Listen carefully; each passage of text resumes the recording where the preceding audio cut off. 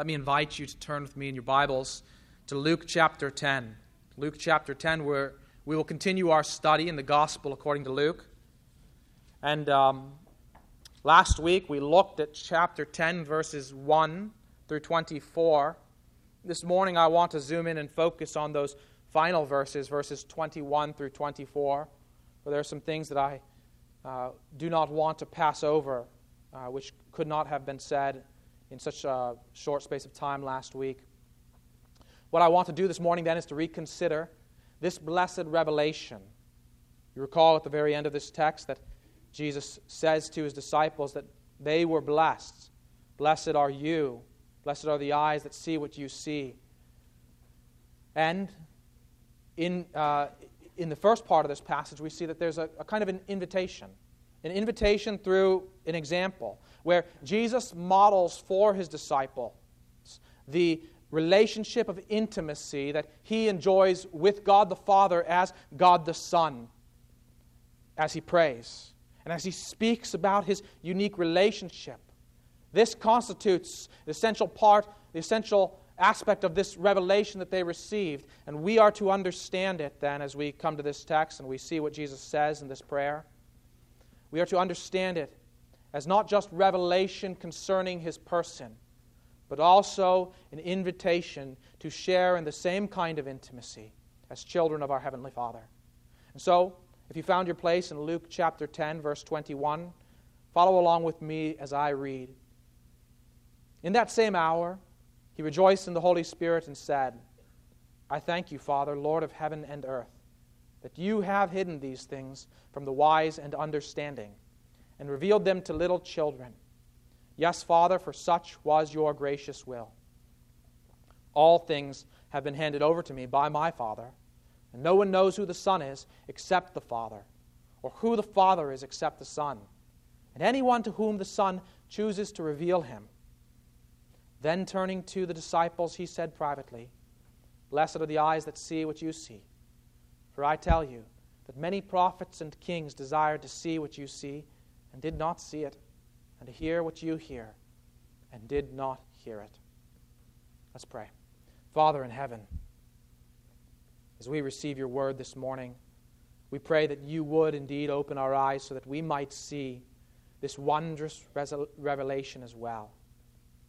May we not be such a people that are wise in our own eyes, that are conceited in our own understanding, and so such a people from whom these glorious truths are hidden and concealed. So work in us, we pray, O Lord, to produce in our hearts the kind of repentance that issues forth in faith, the kind of humility that is ready to receive the glorious truths that you declare, that you show to us through your Son. This we pray in Jesus' name. Amen. Well, in our times together, as we've gathered on Sunday mornings and we've read Scripture together during the service before the preaching of the Word, we've been working through Genesis and Exodus, key texts in Genesis and Exodus. And I want to take you back on a kind of highlight tour through those texts in Genesis and Exodus to focus particularly on the way in which God revealed himself to these ancient men of old, to this ancient people whom he called. You just listen as I read these texts and you'll note various patterns. You see, in Genesis 17, verse 1, we read, When Abram was 99 years old, the Lord appeared to Abram and said to him, I am God Almighty. Walk before me and be blameless, that I may make my covenant between me and you and may multiply you greatly. Thus, God made himself known to Abraham as the Lord of heaven and earth. As he made covenant promises to him, he declared to Abraham that I am God Almighty. So he made himself known. In short, he revealed to Abraham that he was not only the God of all things, but he was also Abraham's God in a unique and personal way. And he called Abraham to trust him and to be faithful to him alone within the context of that covenant relationship. In future generations, God revealed himself within the same covenant relationship as the same God. Thus he said to Isaac, Abraham's son, I am the God of Abraham, your father, in Genesis 26:24. And to Jacob, Abraham's grandson, I am the Lord, the God of Abraham, your father, and the God of Isaac. In Genesis 31:13, and likewise in Genesis 46, verse 3. He also revealed himself to Jacob as God Almighty in Genesis 35:11, those same words that we heard him declare to Abraham, and as the God who had been with him for all his life when he called him to return from Laban's house to the land that God had promised him. In other words, he showed Isaac and Jacob's sons that he is the same God that revealed himself to Abraham, that he called them into the same covenant as he made with Abraham. So he called them likewise to trust him in the same way, to follow him in faith, living faithfully before him all their days. Therefore, when God appeared to Moses at the appointed time, and he first said, I am the God of your father, the God of Abraham, the God of Isaac, and the God of Jacob, there at the burning bush in Exodus 3:6. We see that here God is showing himself to Moses as the same God, and yet in that next stage in the progress of God's self-revelation, he brought Moses further in, revealed something further of himself to Moses. He did not merely make himself known as God Almighty, as he says in Exodus 6:3, but he also declared to Moses his own name, saying, I am who I am. And he said, say this to the people of Israel, I am has sent me to you. God also said to Moses, say this to the people of Israel, the Lord, that is Yahweh, the God who is, the Lord, the God of your fathers, the God of Abraham, the God of Isaac, and the God of Jacob has sent me to you. This is my name forever. Thus I am to be remembered throughout all generations.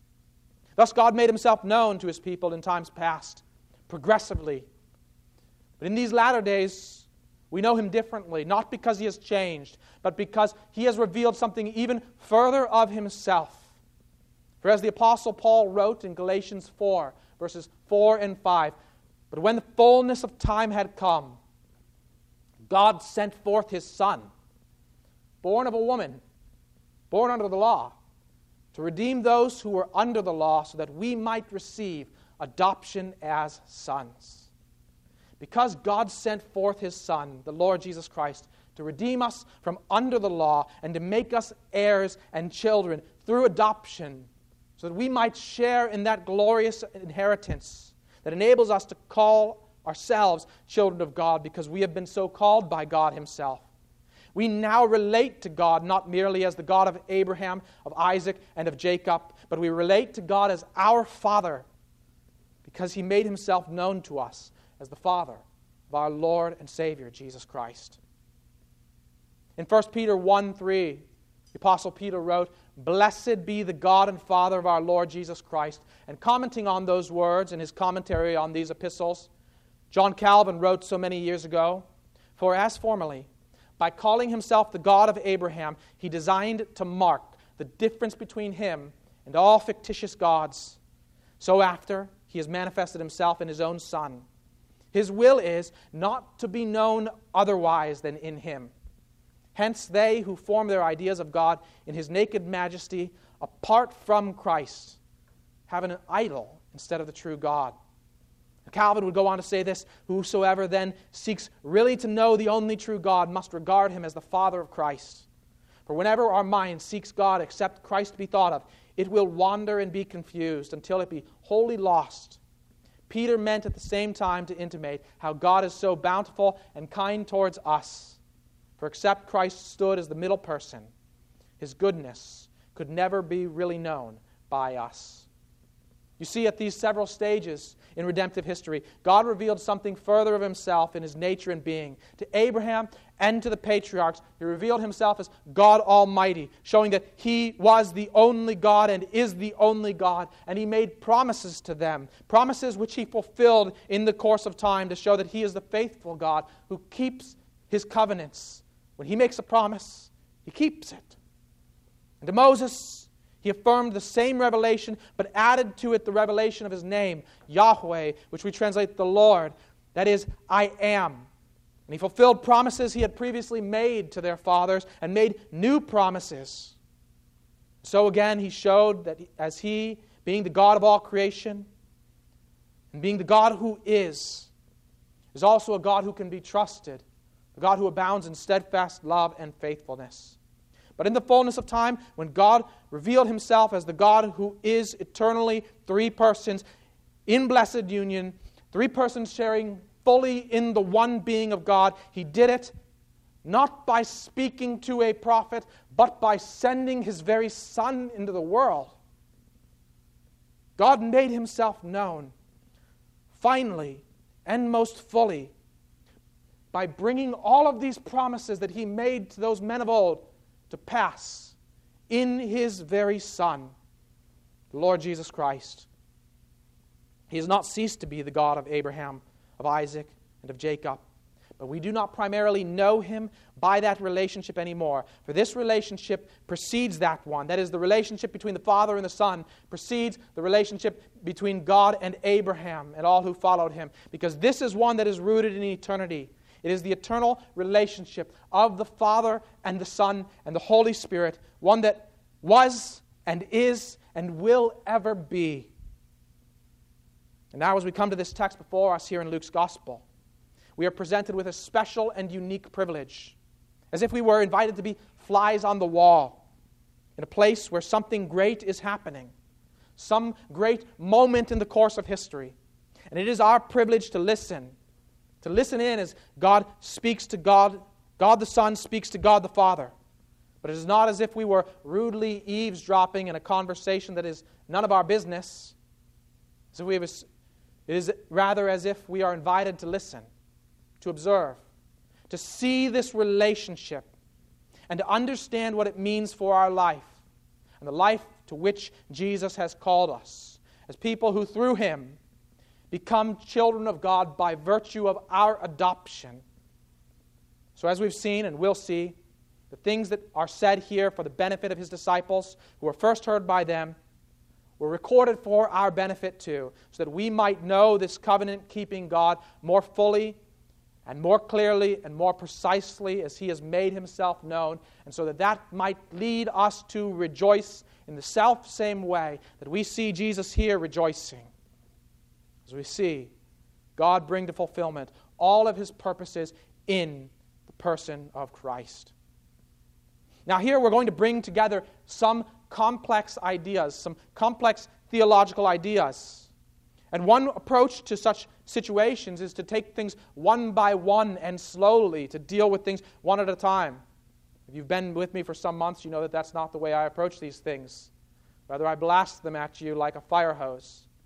But I do it the same again and again and again, with the thought that if we take the several things together and repeatedly at first, it might be difficult to take it all in. But as you hear them again and again and begin to form connections in your mind, you will begin to receive them as a whole, implanted in your mind and in your hearts, and so be able to see how these things integrate together as a whole. So today we're going to talk about the doctrine of the Trinity. But it's not the first time we've talked about this together, both in the sermons on Sunday mornings and on Wednesday nights, as some of us have gathered to study from Matthew and from the Gospel of John.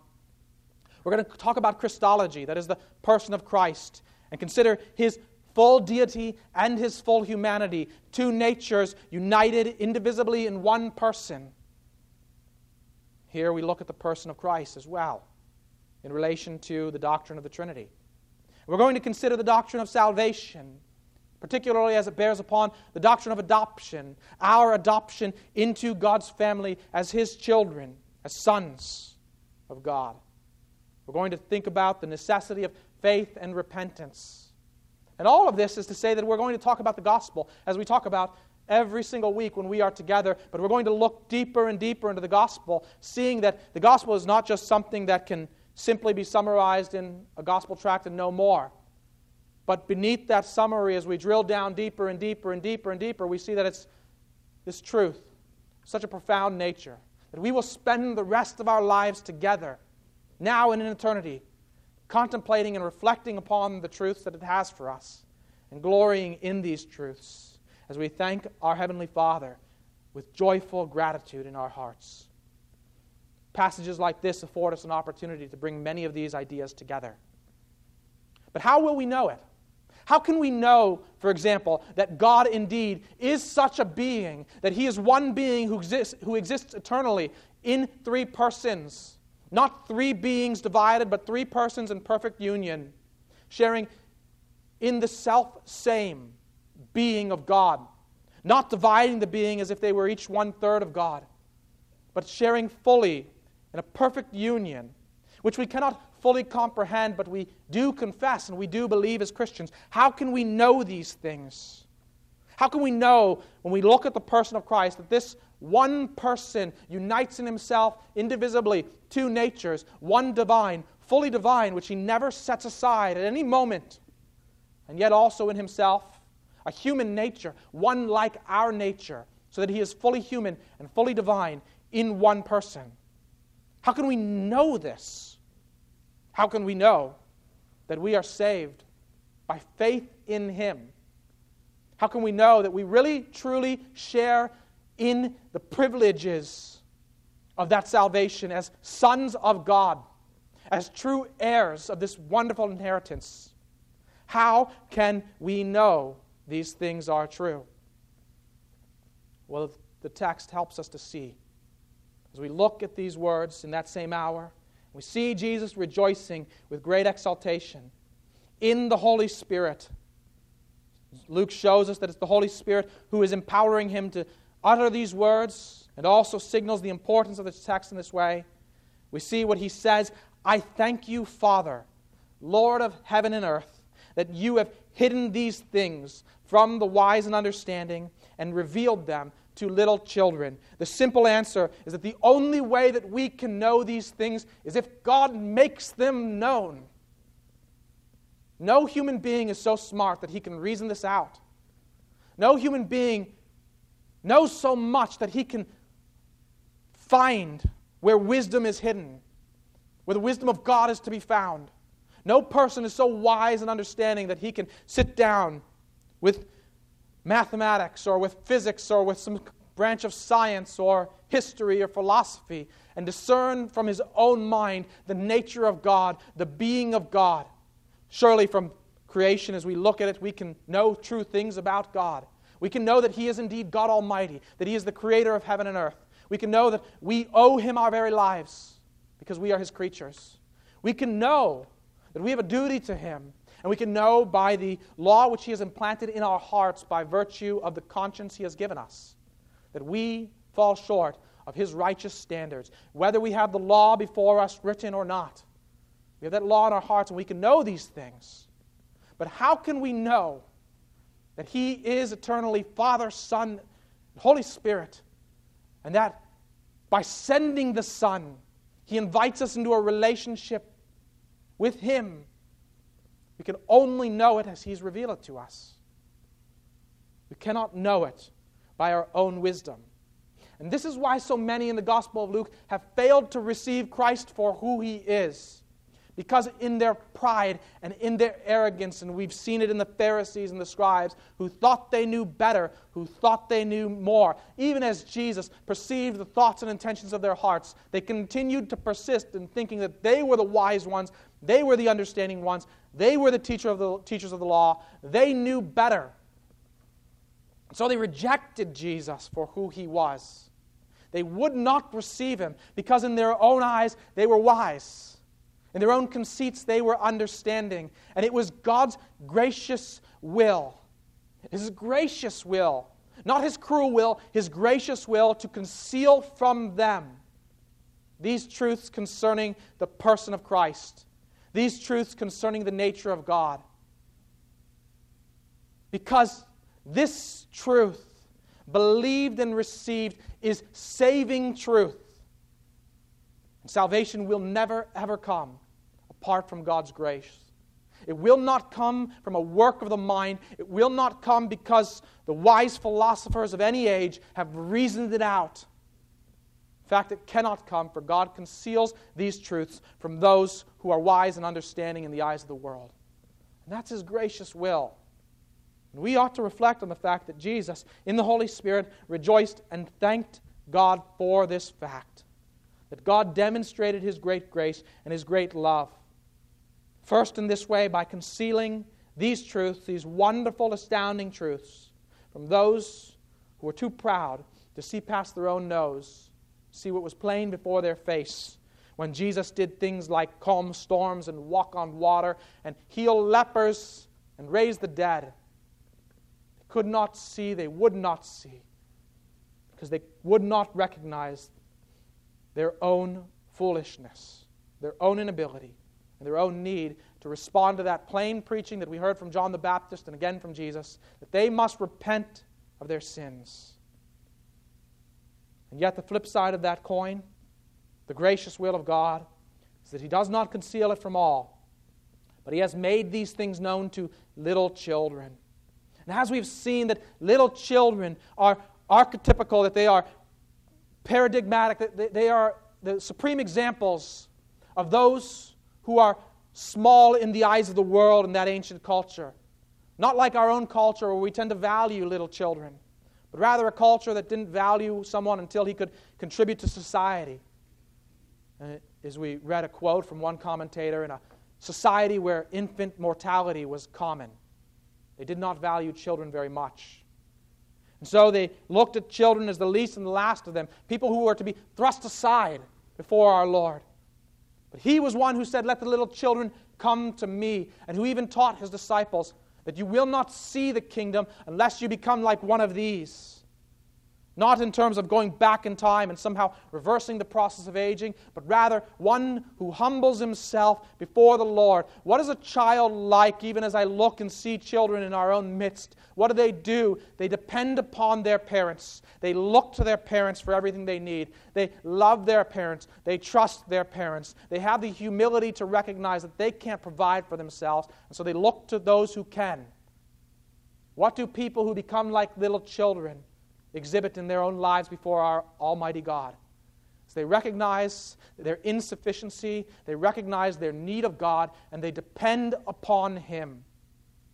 And this begins with an act of repentance, which is a turning of the mind, as we've said, and a turning of the heart that issues forth in actions that are consistent with repentance. Fruit that flows forth from repentance, as John the Baptist had said. We change our mind about what is right, so that we no longer stand as the lords of our own life, determining right from wrong, but we trust the Lord who has revealed His will for our lives.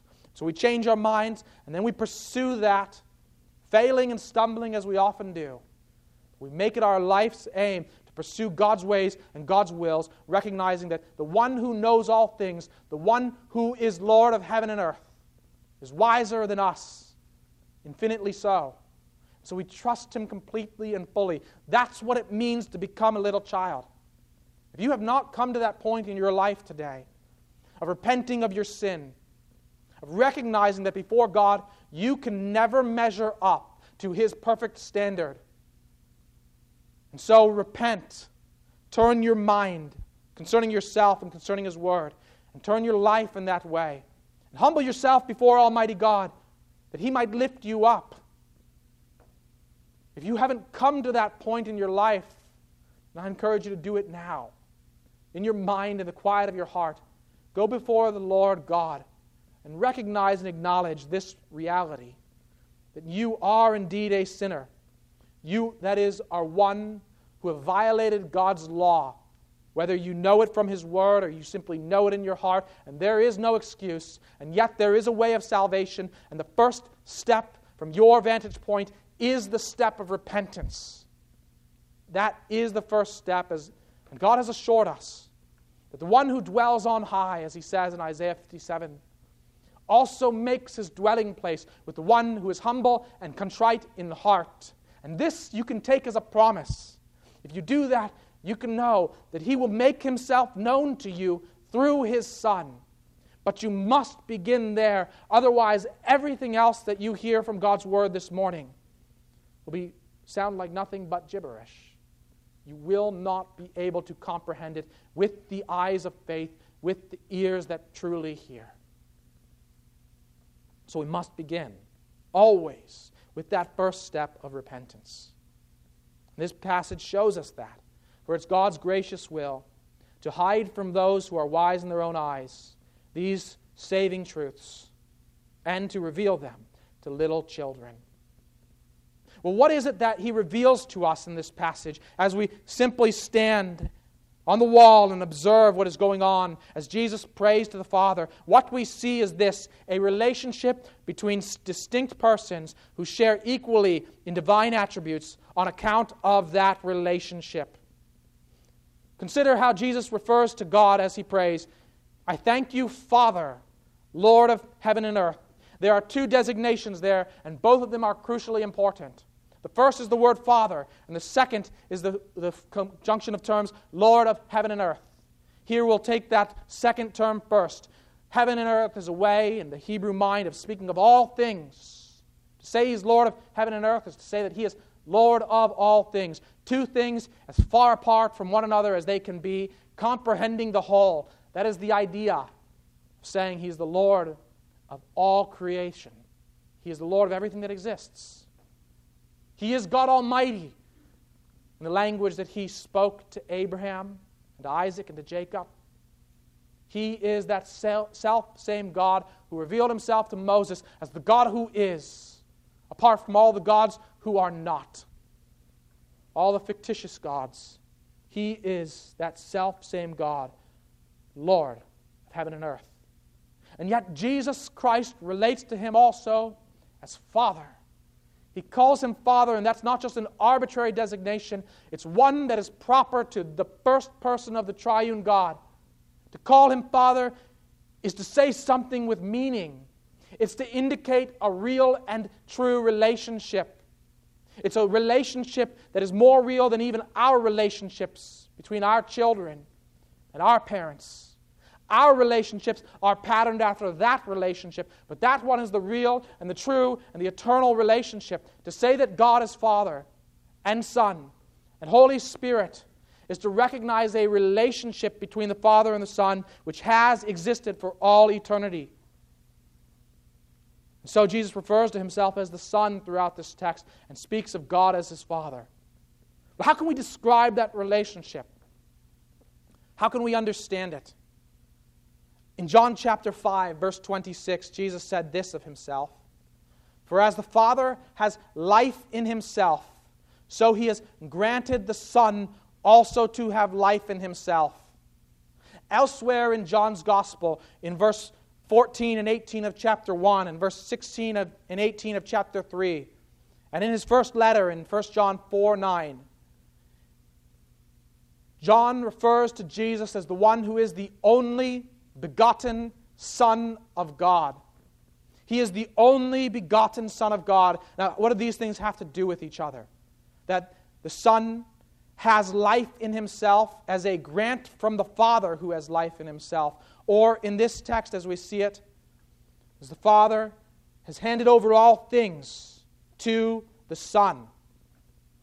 What does it have to do with that language of Father and Son, and that language from John's Gospel in his first letter of only begotten Son? It's just this, that the relationship between the Father and the Son can be described in this way, that the Son is distinct from the Father because He is from the Father. You can go and search, you will not find anywhere in all of Scripture where the Father is described as being from the Son, where the Father is described as being begotten of the Son. Nor will you find anywhere in all of Scripture where the Father is from the Spirit or the Son is from the Spirit, begotten or otherwise. You always see the relationship conveyed in this way, that the Son is from the Father as the one who is the only begotten Son of the Father, and the Spirit is from the Father and the Son as the one who is sent forth from them, the one who proceeds from them. Well, what does all that mean? It's simply an indication of a relationship that distinguishes one person of the triune Godhead from another person of the triune God. They are distinguished by that relationship that then can be summarized in those words, Father and Son and Holy Spirit. Final designation, speaking to the idea of proceeding from others. Here, we see that the relationship of the Father and the Son is one of eternal begottenness. But here, understand what I'm saying. I am not saying that he was begotten in time.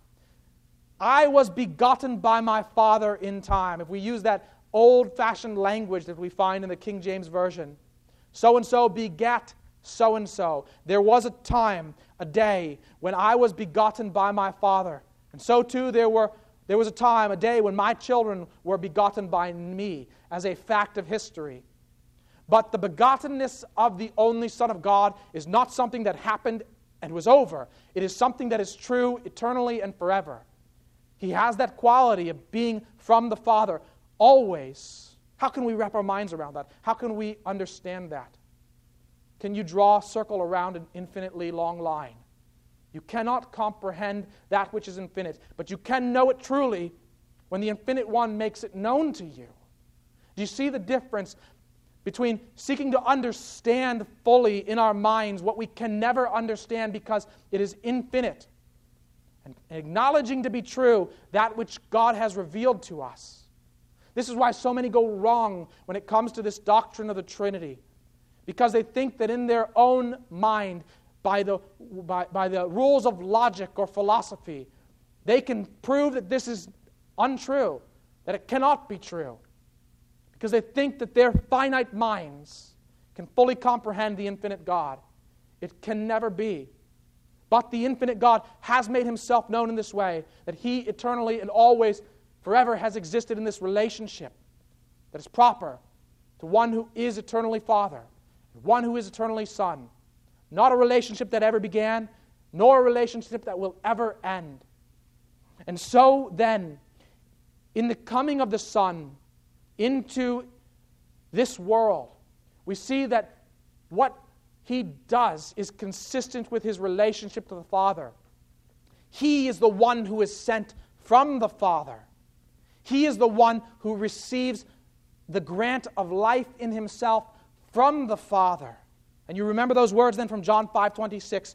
As the Father has life in himself, this is self-existent life, so he has granted the Son also to have life in himself. Self-existent life.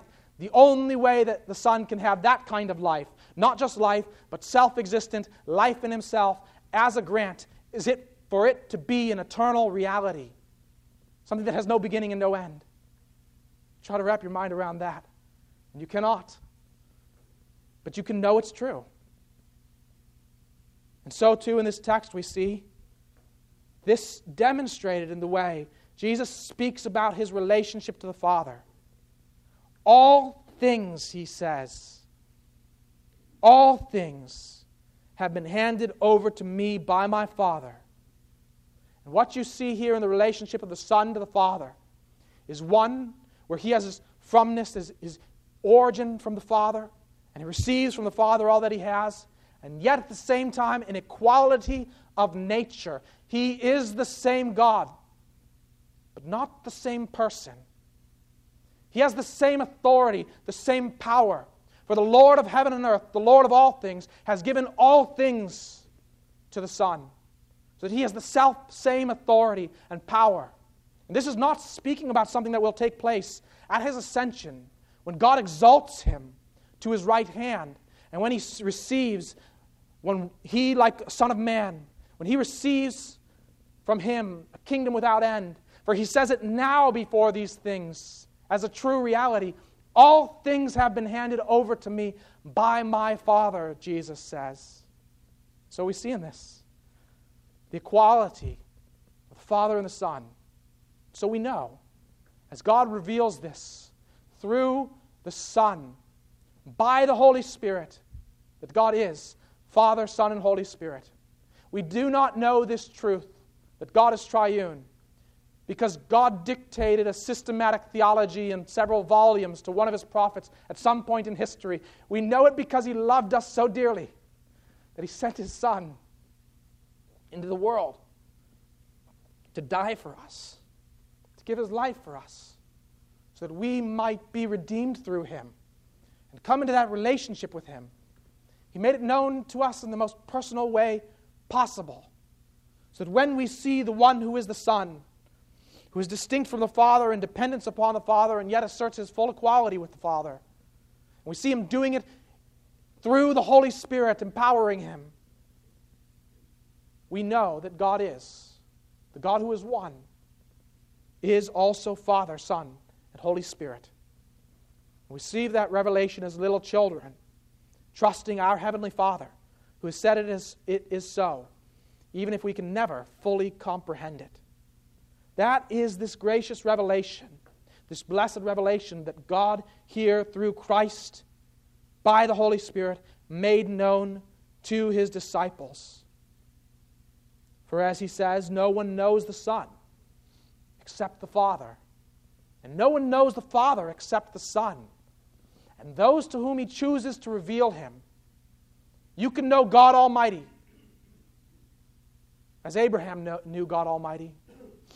You can know God as I am, as Moses knew God as I am. But the only way that you can know God as Father and God as Son is because the Father makes known to you the Son, and the Son makes known to you the Father. This is why I've said before, and I'll say again, revelation of the Trinity is revelation of the Father by the Son through the Holy Spirit, and revelation of the Son by the Father through the Holy Spirit. This is how we know that God is Father, Son, and Holy Spirit. Why does this all matter?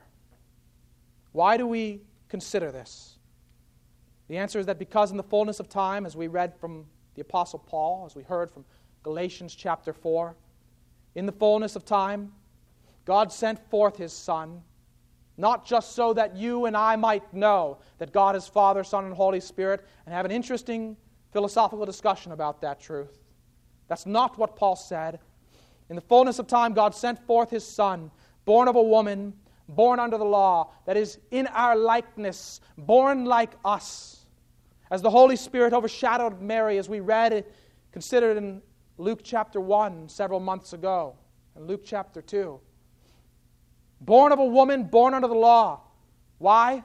To redeem those who were under the law, to ransom us, to redeem us from that slavery, so that we might receive what? Adoption as sons, so we might no longer be slaves under the law, but children of God and sons. Whether you are a man or a woman, the Bible calls you a son of God. Why? Because in that ancient context, it was the son who was the heir. It was the son who had the inheritance. And whether you are a man or a woman, in Christ you are called a son of God because you are an heir through adoption.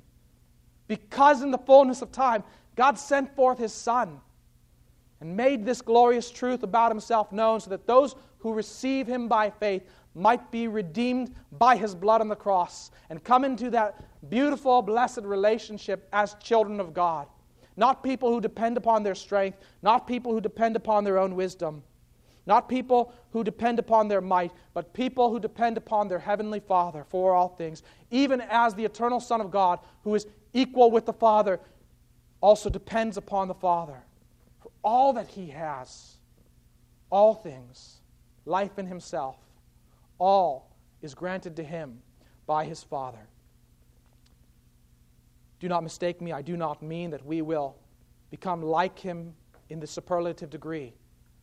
I certainly would not teach that somehow we will become equal with the Father and the Son. But we will share in the relationship in terms of its quality, in terms of that intimacy of a child with his Father. We share in that relationship through Christ and through Christ alone. It is a relationship that is worth sharing in, that we should yearn for, because it is a relationship that is marked by mutual knowledge and love, as we've seen testified here. The Father knows the Son exclusively and only. The Son knows the Father exclusively and only. And only by way of revelation can we come into that knowledge in any sense. As one confession of faith puts it, we believe in one God eternally existing in three equally divine persons, the Father, the Son, and the Holy Spirit, who know, love, and glorify one another. I love those simple words, which are so rarely found in any other confessions. They know, love, and glorify one another. This one true and living God is infinitely perfect, both in His love and in His holiness. He is the creator of all things, visible and invisible, and is therefore worthy to receive all glory and adoration. Immortal and eternal, He is perfectly and exhaustively knows the end from the beginning, sustains and sovereignly rules over all things, and providentially brings about His eternal good purposes to redeem a people for Himself and restore His fallen creation, to the praise of His glorious grace. You see, the author of those words could have been looking at Luke 10, 21 through 22 as he wrote those words. Of the three who know, love, and glorify one another, who have made the one God known to us, so that we might live forever in fellowship with Him to the praise of His glorious grace. This is indeed a gracious and blessed revelation that Jesus made known to His disciples, and He makes known to us with a beatitude, that those who see this, and those who hear these things, we might infer those who receive these things are truly blessed. For kings and prophets longed to see such things and did not see such things. They longed to see the fulfillment of God's purposes brought to their fulfillment. They knew not how, but ultimately which would be brought to their fulfillment in the person and work of Jesus Christ. But it was for a later generation. It's for us, if we hear His word and we receive it as the gracious revelation of our Heavenly Father, not something that can be worked out by our own reason and our own wisdom, but something that must be received with the humility of faith, preceded by the humility of repentance. And to those who do receive it, the Apostle John says in John chapter 1, the true light which gives light to everyone, speaking of Christ, was coming into the world. He was in the world, and the world was made through Him, yet the world did not know Him. He came to His own, and His own people did not receive Him. But to all who did receive Him, who believed in His name, He gave the right to become children of God, who were born not of blood, nor of the will of the flesh, nor of the will of man, but of God. This is the beautiful truth, the beautiful reality that comes to us through this revelation. Now, it's also deeply applicable in our lives, and I want to conclude with these applications. You see, Luke shows this gradually across his gospel. What I've shown you from Galatians chapter 4, what I've shown you from John chapter 1, that the revelation of the Son has a redemptive purpose. And that redeeming purpose, that redemptive purpose, has another purpose of restoration, to restore something that was lost when Adam ate the fruit in the garden. A relationship that was severed, but not to restore it as it once was, but to restore it in a better way, in Christ and through Christ. God sent forth His Son to reveal Himself, to redeem a people, and to restore us to that relationship with Him as children of God. And that has bearing upon our life now if we are in Christ.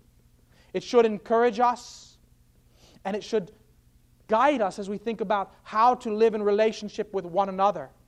For if you are in Christ, you are my brother, you are my sister. And I am your brother, and your sister, and you are my sisters and brothers.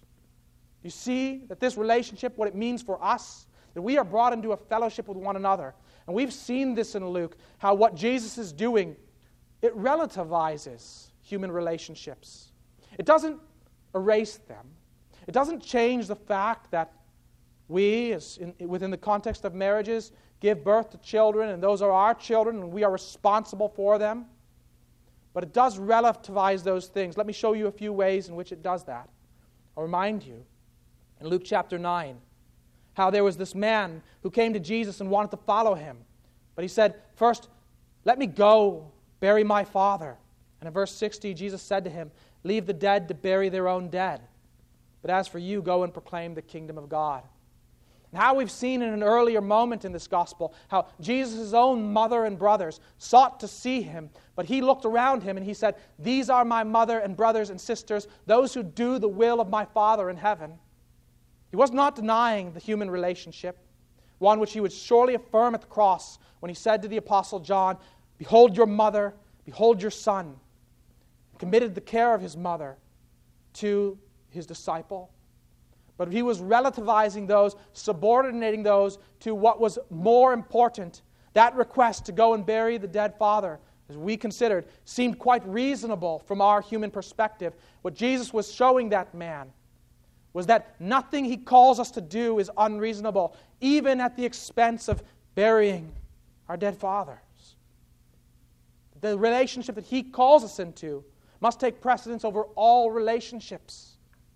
And sometimes this is a happy reality.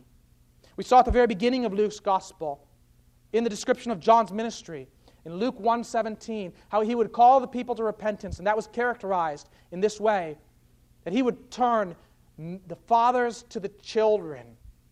That fathers in Israel who received these words and repented at the preaching of John would then turn their attention to their children in a particular way, where they sought with a renewed desire to raise their children in the fear of the Lord. That is the idea. That there's a restoration of those relationships that comes through repentance. We can apply that in our lives. Those of us who have children who are still within our care, we continue to have this responsibility to raise those children in the fear of the Lord, to guide them to the one who brings them into a relationship with God. That is our responsibility. But you're not alone in this. If you don't have children, or if your children are grown, you still have a relationship to us and to these children in our midst, and have an ability and a responsibility to help in that nurture, to encourage young ones in our midst to grow in the knowledge of God, to guide them into the fear of the Lord, to help parents to do that well in their context. And even if your children, you've never had children and cannot have children, you can be someone who has many children here in Christ. As Paul became like a father to Timothy so that he could call Timothy my true son. You think of this context and how this new reality in our life reframes the way we think about life together. It does not destroy those human relationships that we have, and it does encourage us to a renewed commitment and responsibility to those children who are committed to our care, if we are mothers and fathers. But it also encourages us to look beyond the boundaries of our human relationships and see here in this context the family that God has given us. And we're encouraged if our relationships have been broken because of the gospel. And Jesus talks about that too in Luke. How sometimes a family is broken because fathers are turned against sons and sons against fathers. Because one believes and one does not.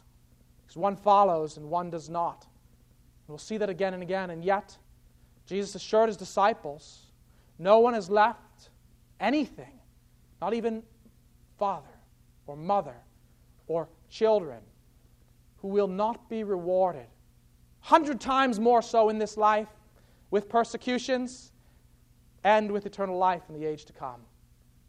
As we read in the Gospel of Mark, we may lose relationships that we held dear, but we gain so many new ones that are real and true. Brothers and sisters in Christ, you are my brothers and sisters in Christ. And I am your brother in Christ because of what God did in sending the Son to bring us into this new relationship. I'll leave you with that thought then. This changes the way in which we relate to one another in this age and forever, because we are brought into a new relationship that we did not previously enjoy in this age and forever in Christ, so that we may truly call God our Father and so pray to Him. Let's go to Him now. Father in heaven,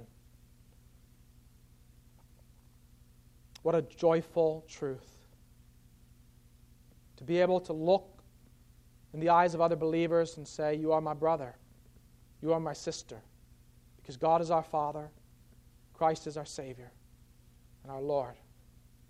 What a gracious revelation. May we receive it as just that, this gracious gift. May we receive it as you've given it to us, through Christ and not apart from Him. We pray, O Lord, that we would not be those who are wise and understanding in our own eyes, but those who are wise and understanding because we have the wisdom that comes from you. For you, O Lord, store up treasures of wisdom for those who seek you by faith. We pray this in Jesus' name. Amen.